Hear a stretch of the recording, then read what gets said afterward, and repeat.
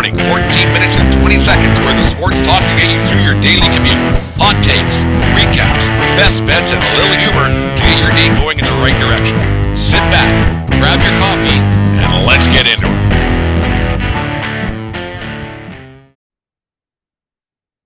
$14:20 in the morning for this January the 31st, 2023. Today's show is brought to you by Barn Burner Hockey and barnburnerhockey.ca. Use promo code 1420BARN at Barn Burner Hockey today and save yourself 10% on all of their all-natural hockey products and apparel today at our new friends at Barn Burner Hockey.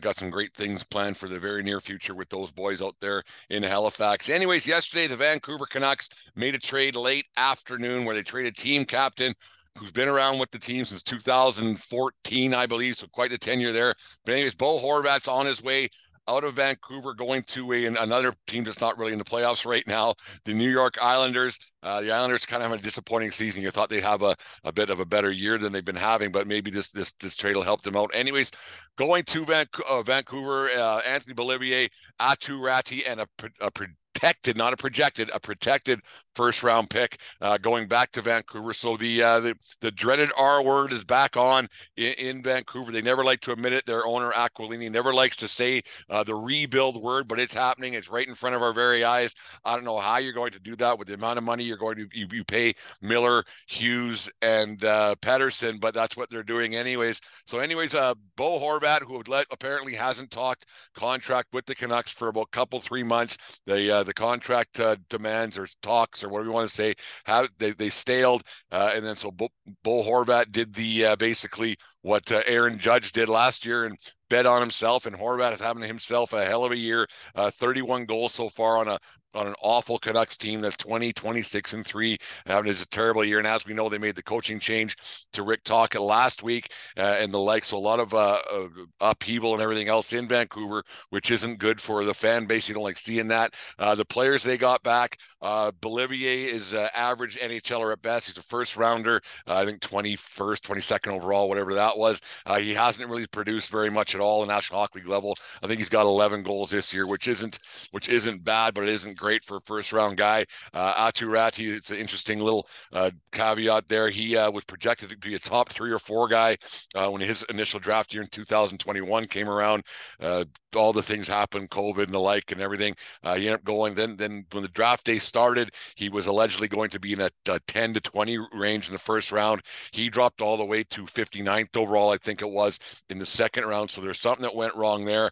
He was projected to be he's a highly skilled player and the like. He has 1 National Hockey League goal. He's spent most of this year in Bridgeport in the American Hockey League, but Aatu Räty was projected to be a high pick, so they got a guy who could be a project, who could be a guy that Rick Tocchet might be able to meld into a National Hockey League player. I don't think that's going to happen because the way things happen usually in Vancouver with prospects and the like, and so I don't see that happening. There's a reason why a guy gets projected in the first go top 5 and then into this late in the second round, but we'll give the guy a chance. Anyways, Beauvillier hasn't really gotten into being the player that he was projected to be.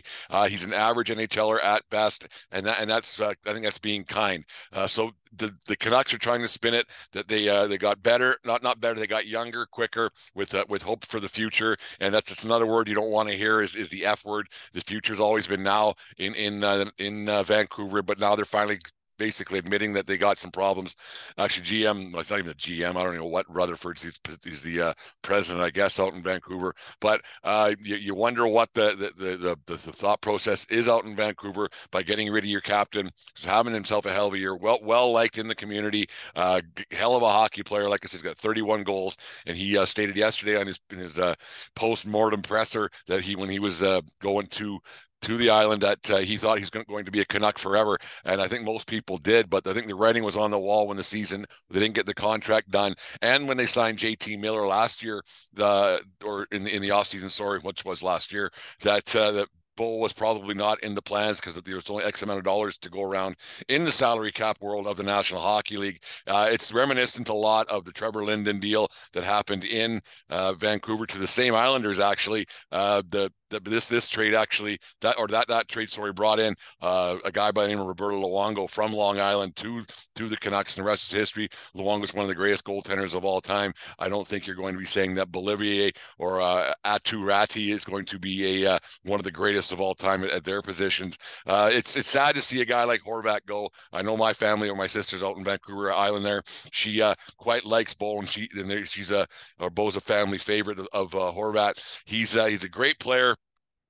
Is he a all-time player? No, but he's not. But he's a great player that's going to help out the Islanders a lot. And last week, Lou Lamoriello, the godfather of hockey, out there in his probably is the lights turned low in the whole bit and making this deal and getting it done. He said he had to go out and get some players, and it was on him that they don't have the team that they should have and they should be competing for. He didn't get the players. Well, yesterday he went out and did it, and he went out and got a player that's going to help them get into a playoff spot. I think they're 2 points behind Pittsburgh right now. Isn't enough in that tough Eastern Conference to put the Islanders back into a playoff race? I don't know, because it's tough. They got a goaltender who's looking to have a Vezina type of year, so that helps. So having a player of Horvat's ilk is a great thing for the Islanders. It's going to help them a ton. Is he going to continue? Is he going to sign there long term? They do have some money on the books, so they can probably spread around and find a way to get Horvat signed long term out on the island for the Islanders. But I don't see him. You wonder if that was part of the deal, like with a sign or a trade and sign situation they had, because getting rid of three. The Canucks are trying to spin it as they got 3 first rounders out of this deal because Atu Ratti, it was supposed to be a first rounder, so they're spinning it in the media that we basically got 3 first rounders. Well, Bolivier is showing what he is. He's not a great NHLer. I'd be surprised if he's in the league in 5 years. Ratti has been in the minors. Is he going to get a chance in Vancouver? I doubt it. You wonder if the patience of a guy like Rick Tocchet, who was last week already calling his team out, calling them soft and everything else. So getting a guy like Ratti, is he going to add to the Charmaine softness of that hockey club? Who knows?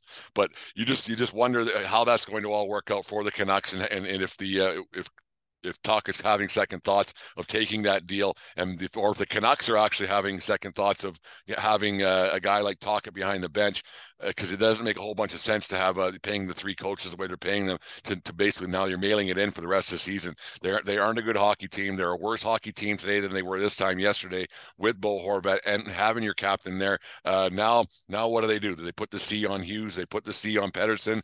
I don't know. They have their own special set of problems with Aquilini and right on through in that franchise. You wonder what the long-term goal is. You like to see what the whiteboard looks like in Canuck World headquarters. Because like I said, they're a worse team yesterday than they are now, and that's just the simple facts of it. And anybody who says anything differently is wrong. The Canucks are a broken organization. They're a broken situation. They've been that way for quite some time. Trading your captain yesterday, like I said, it's reminiscent of when Trevor Linden got ran out of town back in the Mike Keenan days and the Harry York days, actually, when Keenan was there, Messier came in and the like, and they traded him away to the Islanders, and the rest is history with Trevor Linden. But he's still an icon in Vancouver. Surprise, surprise. Great head of hair. I met him once in Vernon, BC when I was living there in the Italian Kitchen restaurant, and he was there and went and shook his hand. This before camera phones, the whole bit, right? So shook his hand. Great head of hair on that man. Handsome fella. Like, he's not Jimmy Garoppolo for handsome. He's a good looking fella. You wonder where the Canucks are going to go with this.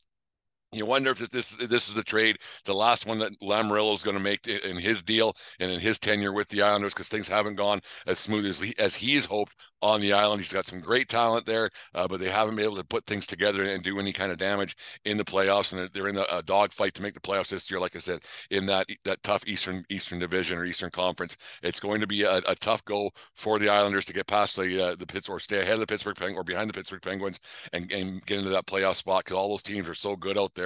And it's a tough go for those teams. And the Canucks, they're just going to Canuck it forever. It's like Cleveland's going to Cleveland. The Canucks are going to Canuck, and there's nothing anybody can say or do that'll change my mind. That team is, until they can get maybe a new owner and get that thing straightened out. I mean, you can't fire the owner. Maybe you can try to get him to sell a team, but a lot, like I said on many of our shows before, these teams are just a toy for these rich guys, and they like to run their own way. Like, you look at Jerry Jones, and we talked about it before on the 1420 podcast, which we did last night, and there's a clip coming up. later on this show about what happened at the championship Sunday. But yeah, interesting to see what's going to happen. It's too bad for Canuck fans that their captain's gone. Best of luck to Bo Horvat. And you know what? Getting out of a place like that, a toxic environment, might help your career a lot. And then you go to the island, you can put 15, 20 more goals up on the board. That's a lot. There's only 20 games left, or 30 games left, I guess it is.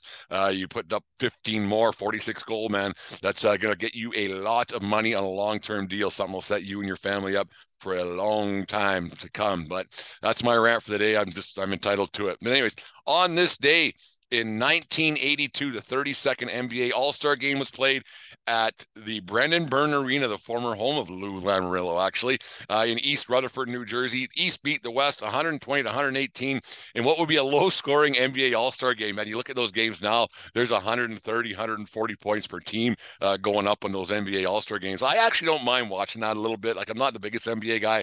I'll watch those games here and there, but the All-Star Game, those guys are talented. There's a lot of athleticism on those NBA guys. Got great big guys like that who can move.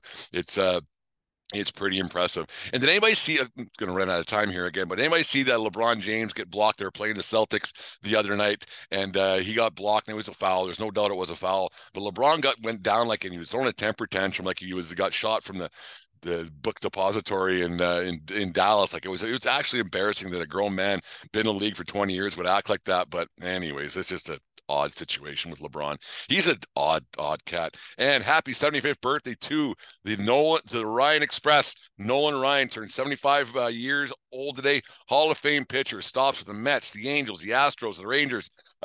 7 career no-hitters, 5,714 strikeouts, 222 complete games. That stat is crazy. I was looking at his stat line yesterday, seasons of 22, 23, 20 complete games back early in his career. Unbelievable that he would be able to do that, and that guys are doing that now. That guys aren't doing that now, and how their arms are protected and everything else. And I know that guy was built differently, and his whole body frame, the frame was built differently, but it was unbelievable the amount of games he would put up. And the stat that gets me about Nolan Ryan is he only played in 8 All-Star games, right? So it's kind of a crazy situation there with Nolan Ryan and the like, because he's an all-time great, and you think for the amount of years that he played, he'd have a lot more All-Star game appearances. I know they don't mean anything in the big picture. Actually, they probably would have back then. There would have been a lot of bonuses in the contracts and stuff. But Nolan Ryan, happy birthday to him. Happy 75 years old. Man, you're watching those guys when you're younger. Now they're getting 75 years old. It says something about how old you are. Anyways, thank you for supporting the show. 14:20 in the morning is doing really good. The Belly Up Network of shows. Make sure you check out some shows on the rest of the network. And go to SeatGeek.com, get promo code 1420 pod today, and get some tickets. Save yourself $20.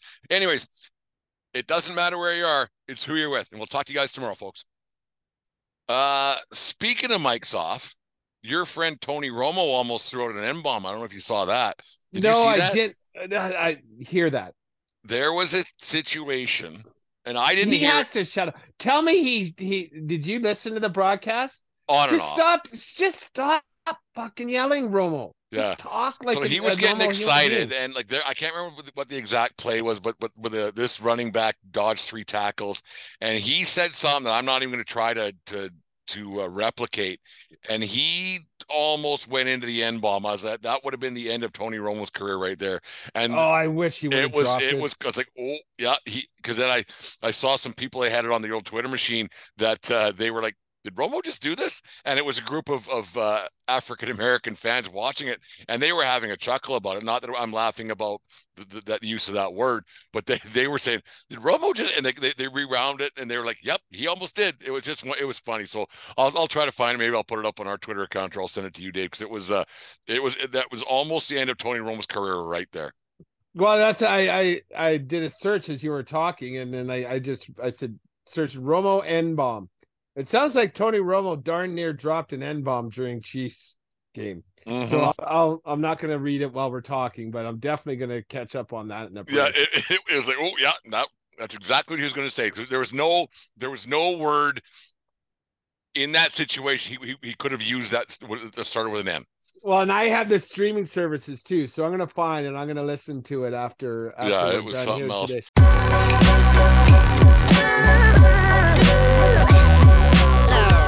The following is a presentation of the Belly Up Sports Media Network.